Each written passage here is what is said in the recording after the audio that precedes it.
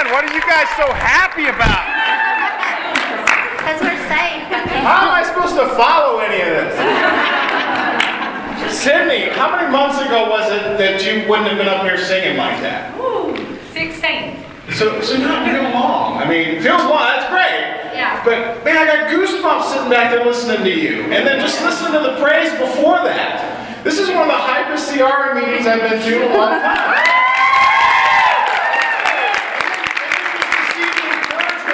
Ovations and this is awesome. Amen. Is my mic? I think so. You guys hear me okay? Man, this is awesome. This is awesome. Well, I'm glad to be here. Now, I asked you guys when I got up here, why are you so happy? And somebody said, because we're saved. Is that?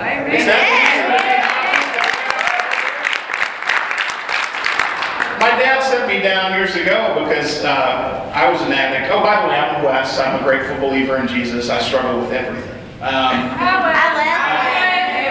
Was a drug addict for many, many years. Was sexually abused when I was a little kid. Got all kinds of issues still. And so I'm glad to be here. But I remember my dad sitting me down before I became a Christian years ago, and sitting across the table from me, he said, I'm going to share with you the most powerful thing in the world. And I was like, okay.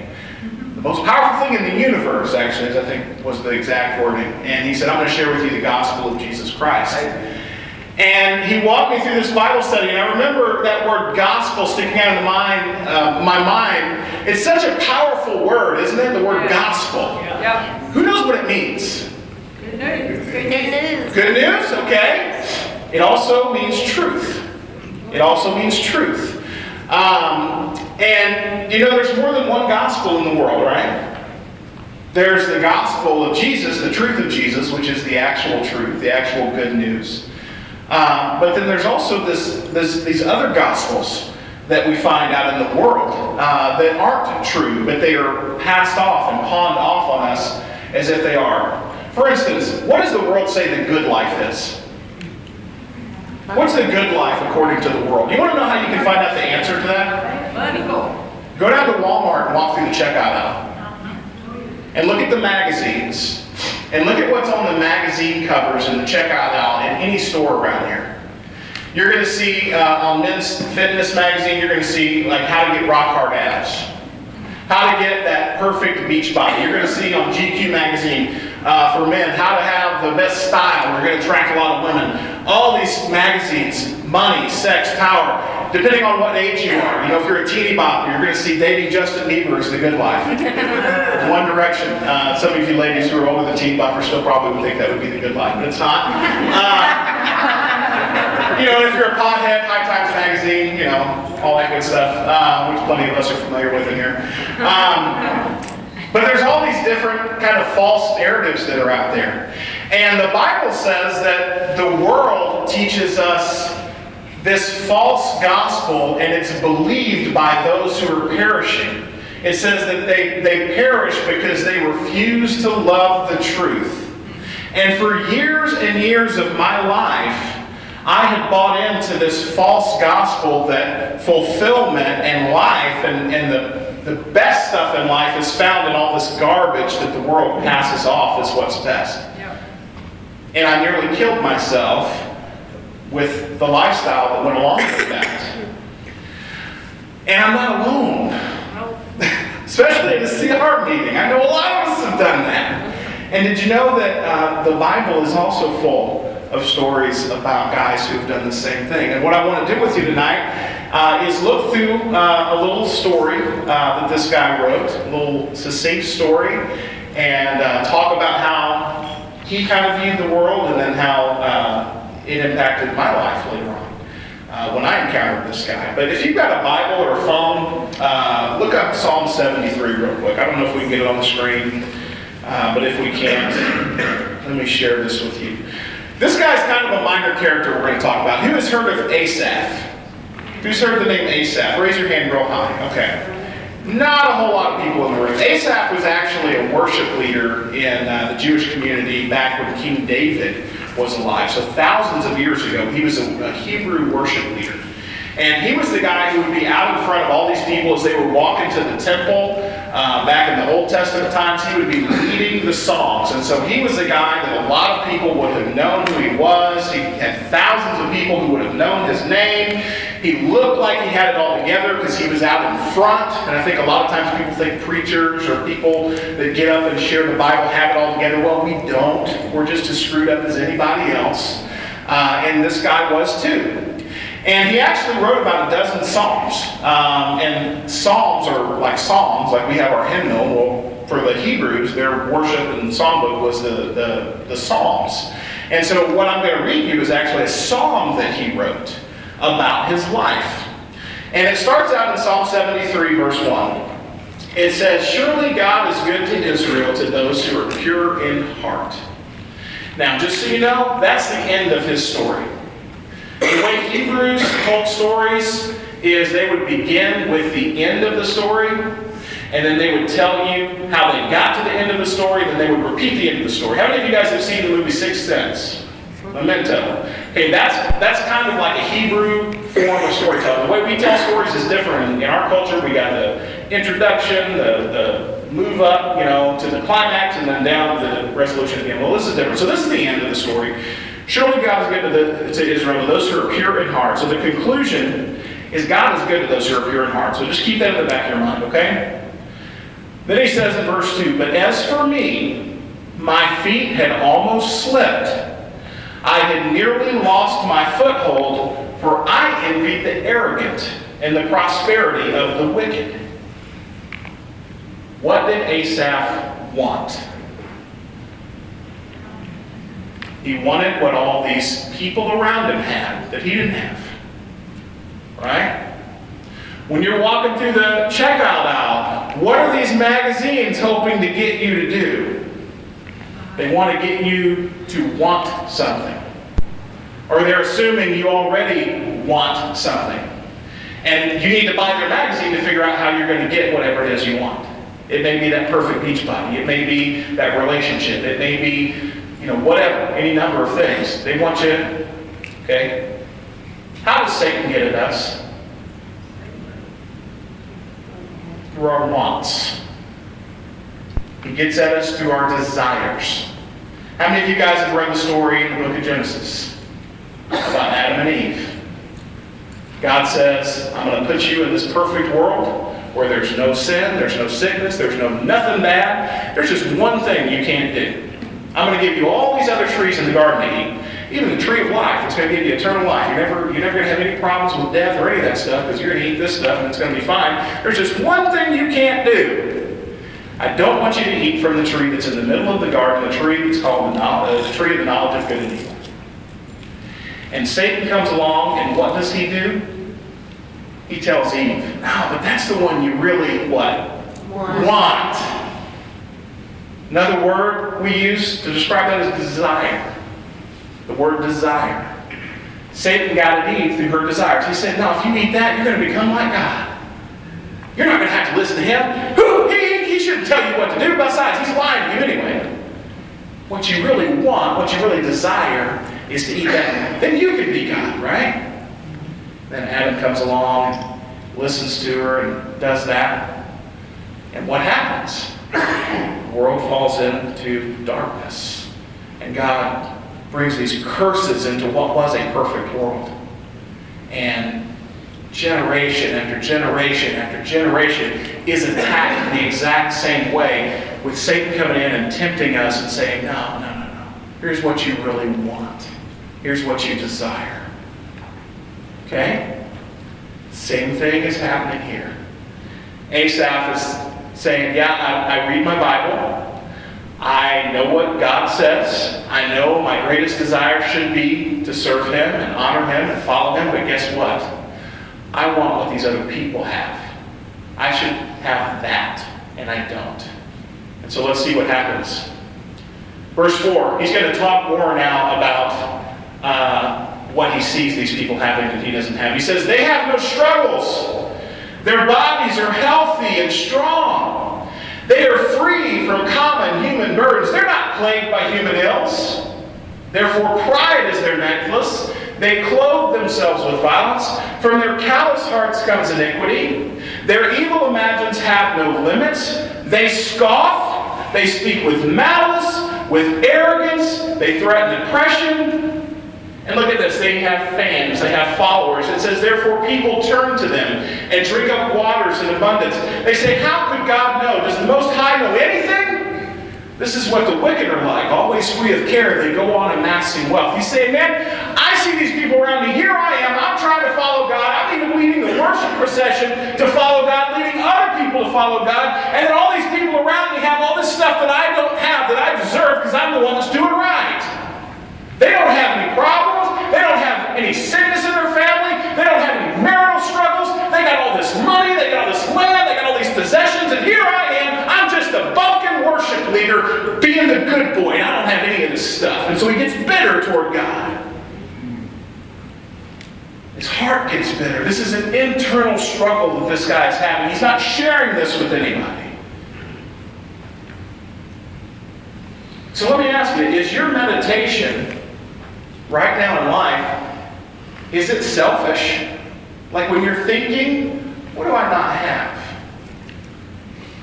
Is it selfish and deluded, just your personal thoughts? Like when you're thinking about your life and where you're at? Because Asaph's problem and my problem in my life has been when I get that way. And I'm thinking about me. I'm not thinking about what I have to give. Asaph's not thinking about all these people that he's blessing with his life. He's not thinking of what an honor it is to be able to lead these people in worship to a holy God. Who else gets to do that? He's not thinking about the position that God has put him in, the influence that he has, the ability he has to bless. He's just thinking about what he doesn't have, that he thinks he deserves because he's so great. And his thinking is selfish and deluded. And he's so focused on it, it becomes this obsession that just poisons his heart. He keeps going on. He says in verse 13, look at this. It's a pity party. Have you ever had one of these? I have. He says, surely in vain have I kept my heart pure and have washed my hands in innocence. All day long I've been afflicted. Every morning brings new punishments. You ever see that kid at Walmart in the toy aisle? He doesn't get what he wants. And he falls down on the floor and starts kicking and screaming, I want it, I want it. You're thinking, why doesn't his mom pick him up and spank his butt right here in the store? That's what I'd do if it were my kid, you know. That's what you're thinking. Yeah, you're thinking it. That's what Asaph is doing to God. Here he is, a grown man, having a little fit in the toy aisle. I'm not getting what I want. I'm not getting what I want. He's treating God like a vending machine. He goes up and he says, man, I put in some worship. Push that button. I see what I want. I put in some worship. I put in some prayer. I put in some Bible reading. I put in some church attendance. I'm pushing the buttons. And then the thing that I want is coming out and it gets stuck on the glass. What do you do to a vending machine when the thing you want gets stuck on the glass?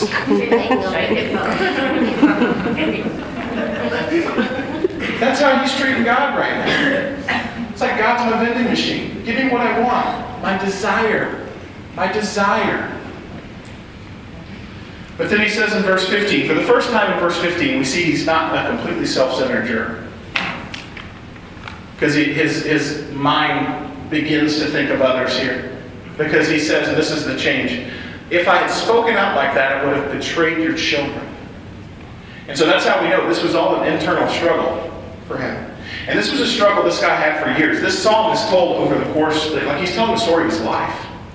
This is something this dude struggled with for a long time, privately. And so even though it looked like he was this great man of God for much of his life, this is what he was thinking inside. And so he says, if I'd spoken out like this, I would have betrayed your children. I was a man of influence. I kept this inside because at least I still cared. And he says in 16, when I tried to understand all this, it troubled me deeply. And then here's the big move in verse 17. Till what? Till I entered the sanctuary of God. Then I understood their final destiny. Now this is the fulcrum verse. This is where everything changes for Asaph. He sees these wicked people And he's so jealous of what they have. And he's so angry that he's not getting what he wants to fulfill him. But then he finally realizes they're going to have to stand before God someday. All these wicked people that have all this stuff. And if they don't repent and turn to God, it's not going to be a good day for them. Do I want that? And so what cured Asaph of his struggle with his desire, very important you get this, it was not his getting his desires. It was his coming to an understanding of the significance of his relationship with God. When you've got God, you don't need all this other stuff. And that's what he came to learn. And so the rest of the psalm basically talks about this changed perspective that he has. And I'll just read the end. Skip down to 27. And it says, "Those who are far from you will perish. You destroy all who are unfaithful to you. But as for me, it's good to be near to God. I've made the sovereign Lord my refuge, and I will tell all your deeds." It's one of the coolest psalms. My favorite psalm, by far, my favorite psalm. This guy has this conversion in his life, but he almost wrecked it. When I was 12 years old, I went back to regular school at Central Arkansas Christian. And I told a snippet of the story yesterday. I'm going to tell a little more detail now. Okay, it was my first game day. My mom loves this story.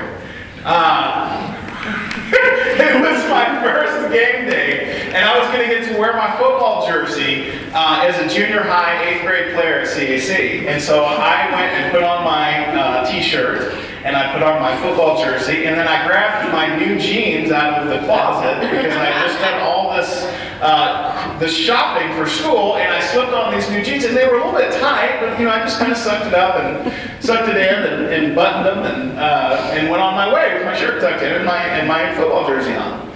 And I got to school, and I walk in the front door, and I go up to my locker, and it was weird. Like, nobody knew who I was. I was the new kid at the school.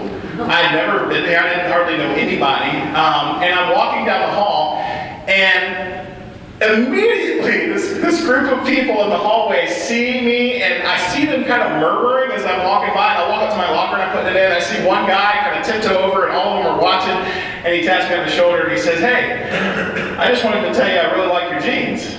And I'm like, "Oh, well, thanks. I just got these. I appreciate it." And he walks back, and they all laugh, and I'm just like, "Oh, man, I don't know what's up with that." But I was walking, every period, first period, second period, third period, fourth period, lunch, fifth period, all day long, people are coming up to me and like, "Hey, man, nice jeans." And I'm like, "Man, thank you. I know these are so cool. Everybody's telling me how cool my jeans are." And I'm like, by the afternoon, some older women came up to me. Like some 13-year-olds. They're like, "Hey, I like your jeans." And I'm like, "Oh, thank you." And so this happened. Like, by the end of the day, I'm just on cloud 9. Like, I'm feeling so good about myself. Like, here I am, the new guy. Everybody thinks I'm so cool. These are the best jeans ever. And I get down to the field house. There's 60 junior high guys in there all changing. And I walk up to my locker and pull my pants down to put on my game pants. And I see this big tag on the inside that says CHIC Chick inside of these jeans, and I'm like, "What is that?" And the guy next to me goes, "You mean you didn't know?" And everybody in the locker room starts laughing so hard. And I'm like, it was a huge commotion, like it was so loud in there. And they were like, "What do you mean? What do you mean that I didn't know?" And he picks them up and shows me in real big across the back in cursive writing. It says CHIC Chick across the rear end. Those were my mom's jeans that she accidentally put in the closet. Kmart brand women's jeans. And that was bad enough, but they started singing, I don't know if you guys remember in the early 90s, the commercial for those jeans that Kmart ran, the theme song was, "You make me feel."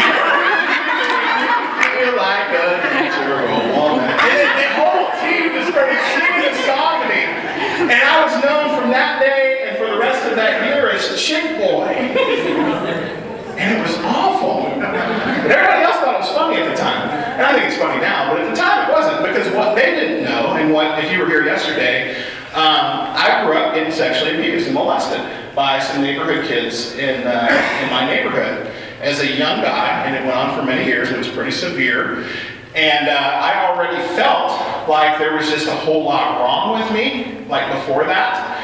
And so, you know, to go from being homeschooled to going back to regular school, and then to have that experience, like it just, dude, it made me snap.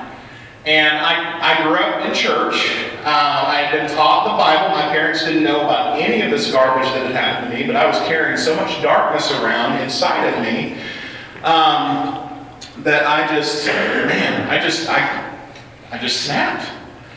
And I was so an outcast. And guys, junior high is hard anyway. Like, it's just hard. That's such a weird, awkward age. It's just tough, but to have something like that happen and then to like be known school-wide for something like that and to just incessantly get picked on, dude, it was awful. And you know, I thought about bringing a gun to school, and I'm not trying to be funny, like I really did, and shooting some of them. And so I understand like some of these incidents we have, Columbine and other places, the mindset that goes behind that, because that's where I was. I'm glad I didn't do that. Instead, what I did do is I looked around at all of the people around me that had what I didn't want, or didn't have. They had what I wanted, but didn't have. Acceptance. They had people that were giving them pats on the back instead of tearing them down. They had just girlfriends, you know, stuff like that. They had athletic abilities that I didn't have. And guess what I started doing?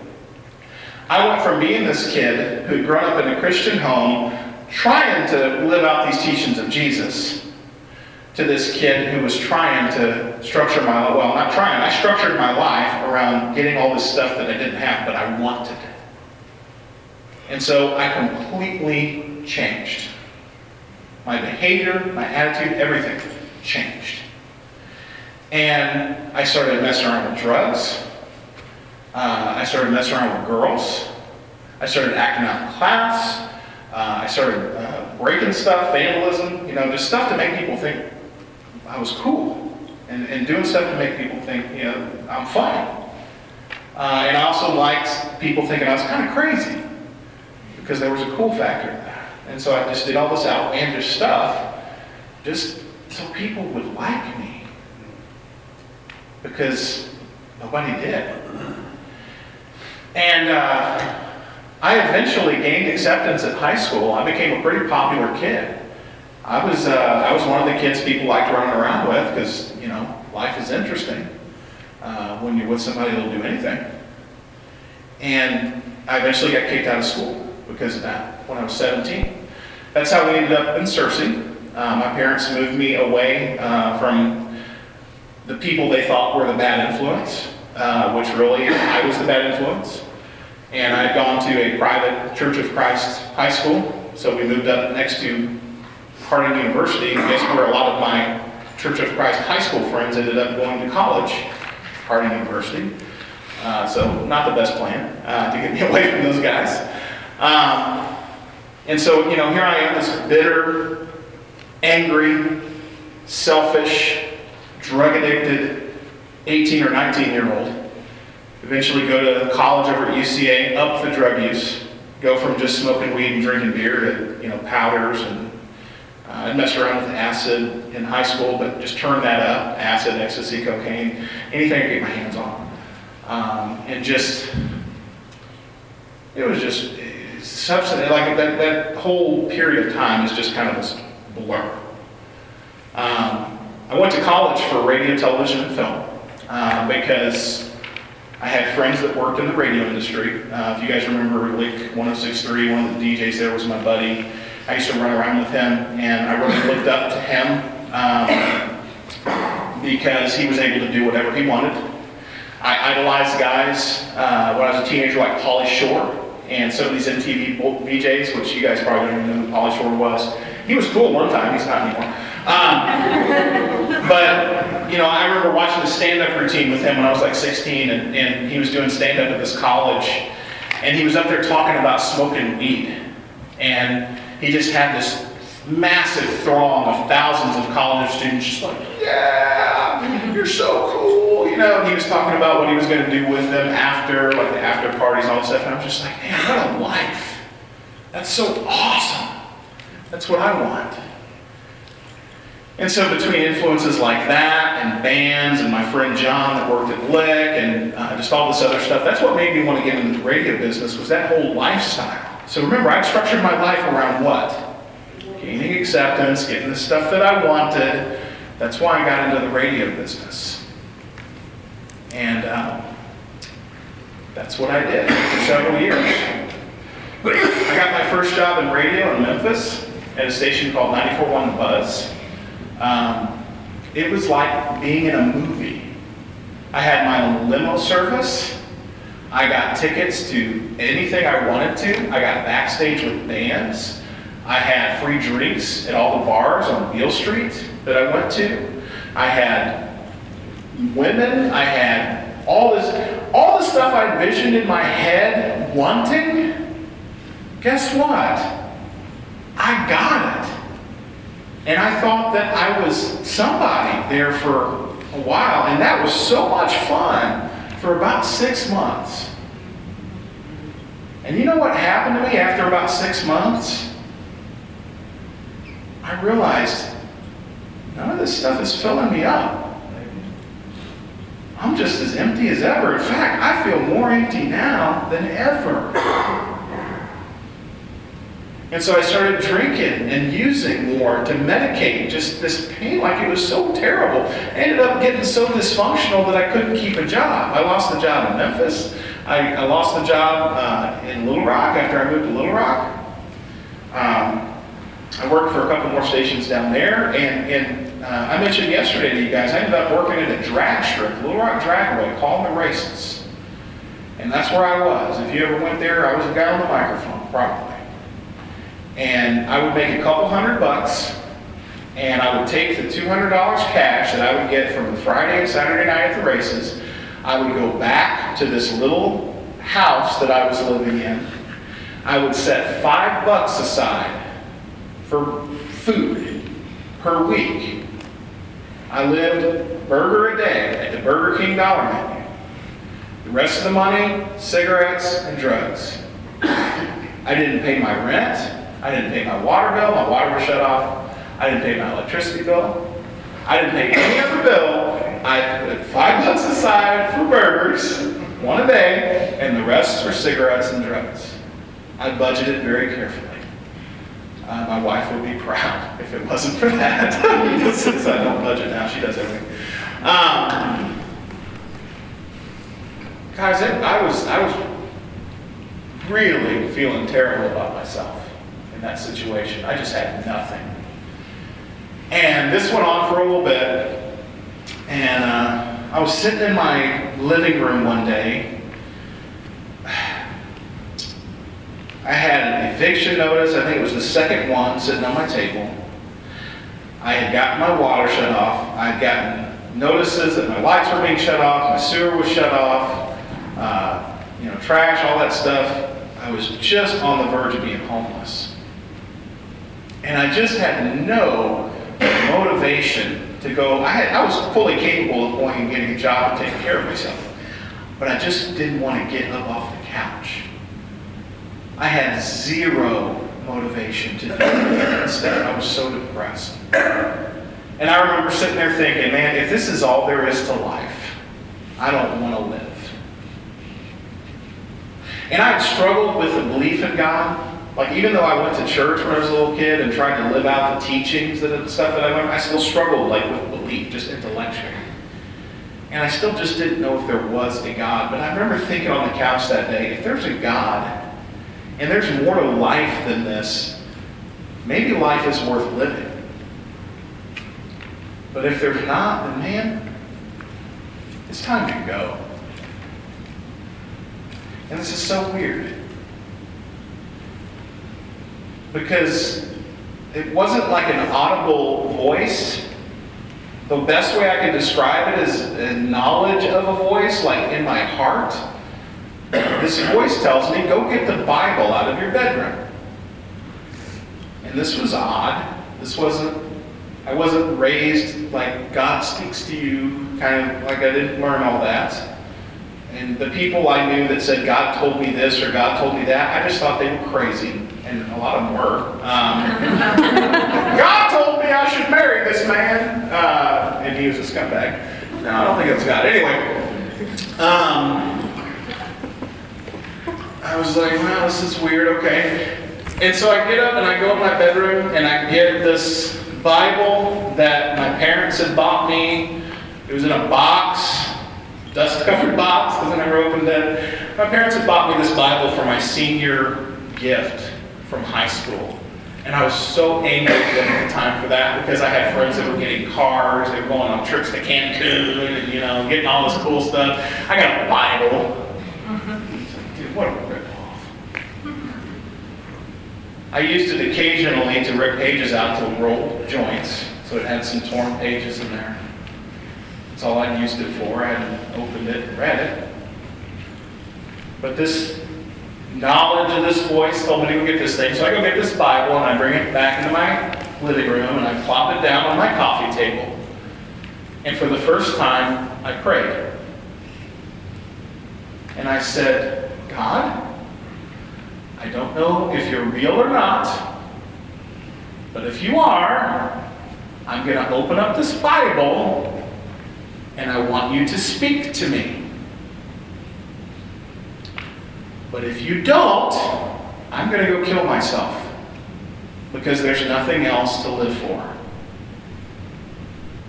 And guess what I opened the Bible to? Let me read this again. Psalm 73. It says, surely God is good to Israel, to those who are pure in heart. And I was thinking, yeah, this is garbage when I read that. Like, fail, I'm about to go off myself. Then I kept reading. It says, but as for me, my feet had almost slipped. I had nearly lost my foothold, for I envied the arrogant when I saw the prosperity of the wicked. They have no struggles. Their bodies are healthy and strong. They're free from common human burdens. They're not plagued by human ills. Therefore, pride is their necklace. They clothe themselves with violence. From their callous hearts comes iniquity, and their evil imaginations know no limits. These are exactly the people that I was envious of when I repented from following God. I turned away from Him. And I went to be like these people that I saw as having no problems, no struggles, no worries, and no cares, and having everything the world has to offer. Between the people at my high school, but then more than that, the people that I saw that were celebrities, that I'd structured my life around, being like. That's them. Their evil imaginations have no limits. They scoff. They speak with malice, with arrogance. They threaten oppression. If you're in a club and anybody crosses them, you just kick them out. Their mouths lay claim to heaven. Their tongues take possession of the earth. You ever listen to Kanye West talk? Hey, this is talking about him. Therefore, their people turn to them and drink up waters in abundance. They got people that are fans. They're all these things, and they got all these followers. That's them. They say, how would God know? Does the Most High know anything? This is what the wicked are like, always free of care. They go on amassing wealth. They already got everything, and they just get more, and you want it. And he says, surely in vain have I kept my heart pure and washed my hands in innocence. I had tried to follow Jesus when I was younger, even though I didn't fully believe in Him, but it was a waste of my time because I was getting made fun of. And I wasn't getting the stuff that I wanted. I was the little kid in the checkout aisle throwing a fit. All day long I've been afflicted. Every morning brings new punishments. That was life for me. If I had spoken out like that, I would have betrayed your children. I never really told anybody about what was going on. I just sort of did what I did. When I tried to understand all this, it troubled me deeply till I entered the sanctuary of God, that I understood their final destiny. And what I didn't tell you guys is about verse 3, when I was reading this on my couch that day, I started blubbering crying. And I was reading it out loud, trying to get through reading it. Just blubbering crying, like it just started welling up. And that same knowledge of a voice that had told me to go get my Bible started repeating over and over and over while I'm reading the scriptures. I love you, I love you, I love you, I love you, I love you. And it wouldn't stop. And that really happened to me. Let me read the rest of this to you. He entered the sanctuary of God. By the way, that day I entered the sanctuary of God. Amen. And as I read the rest of this psalm, my whole perspective changed. Because just like Asaph began to see that these wicked people, who he thought had everything, really were going to be in hot water if they didn't repent and turn to God, I started seeing this too. He says in verse 18, surely you place them on slippery ground. You cast them down to ruin. How suddenly are they destroyed, completely swept away by terrors. They are like a dream when one awakes. When you arise, O Lord, you will despise them as fantasies. When my heart was grieved and my spirit embittered. This may sound familiar to some of you CR folks. I was senseless and ignorant. I was a brute beast before you. Is that titled one of the steps? Is it? I can't remember. I think it is. Yet I am always with you. You hold me by my right hand. You guide me with your counsel. And afterward you will take me into glory. Whom have I in heaven but you? And earth has nothing I what? Desire or want but you. How different is that?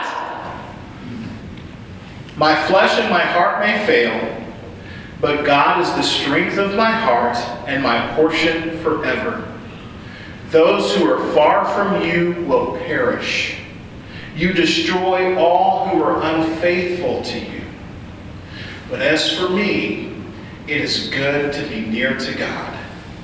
I have made the sovereign Lord my refuge, and I will tell all of your deeds. Praise the Lord.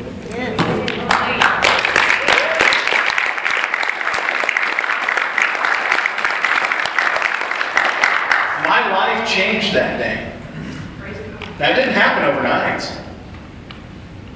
It was still a few years before, a couple of years at least, before I fully gave my life to Jesus. But that experience on my couch that day caused me to believe that there was a God and that He loved me and that this thing we call the Bible is something that we should take seriously. And I've never been the same. And the change occurred for me when God helped me change what I wanted. And you guys need to understand that. Why are you in John 3:17? Why are you at CR? What do you want in life? What do you desire? Because if you just want to get sober, but you don't really want any more than that, I would just as soon go to hell drunk.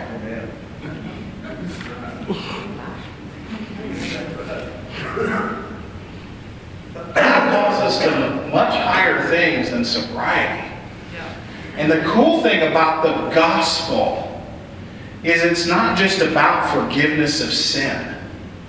It's about you becoming who God created you to be. Amen. And we sang in the song earlier, He meets us where we are. And that's true, God does meet us where we are. He loves you enough to meet you where you are, but He loves you too much to leave you there where you are. He wants you to move toward Him.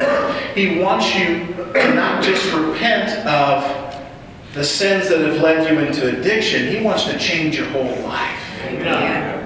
And create you to be this beautiful ray of light in a dark world.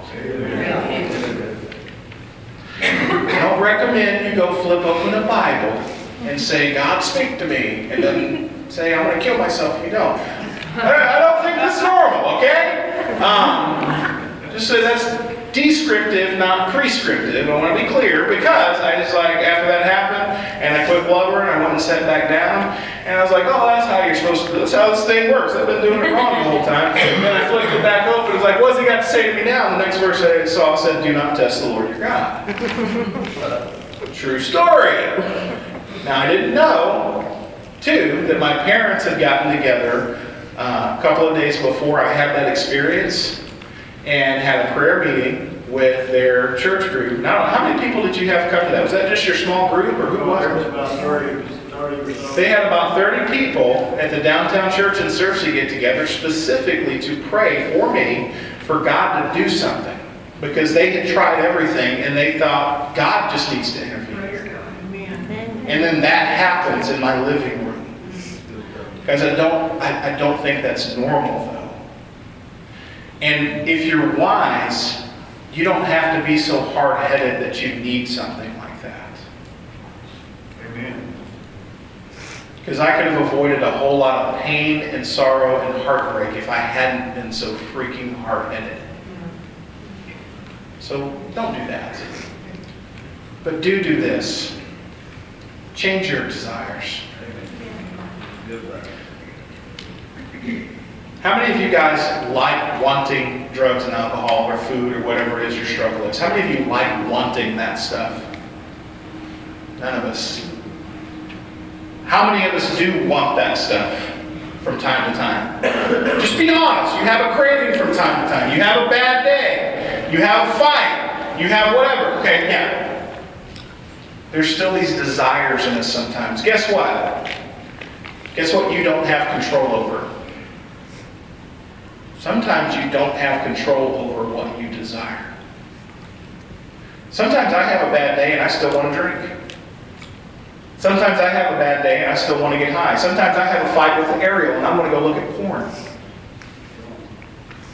There's all kinds of things I want from time to time. And guess what, guys? I wish I didn't want any of that stuff. I wish I didn't desire any of that stuff.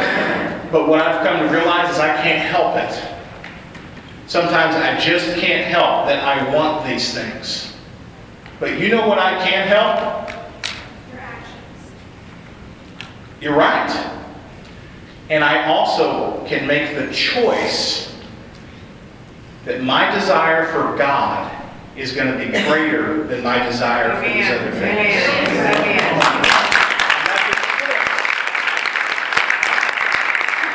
And so that's what I want to leave you guys with tonight. You have the choice to make your desire for God greater than these other things. Don't make your desire for a healthy marriage. Don't make your desire for healthy children or a healthy family or that great job or that money or that career or any number of these things. Don't make that what you desire most. The blessing of life is found in relationship with God. Make Him what you desire most, and everything else will work itself out. Thank you.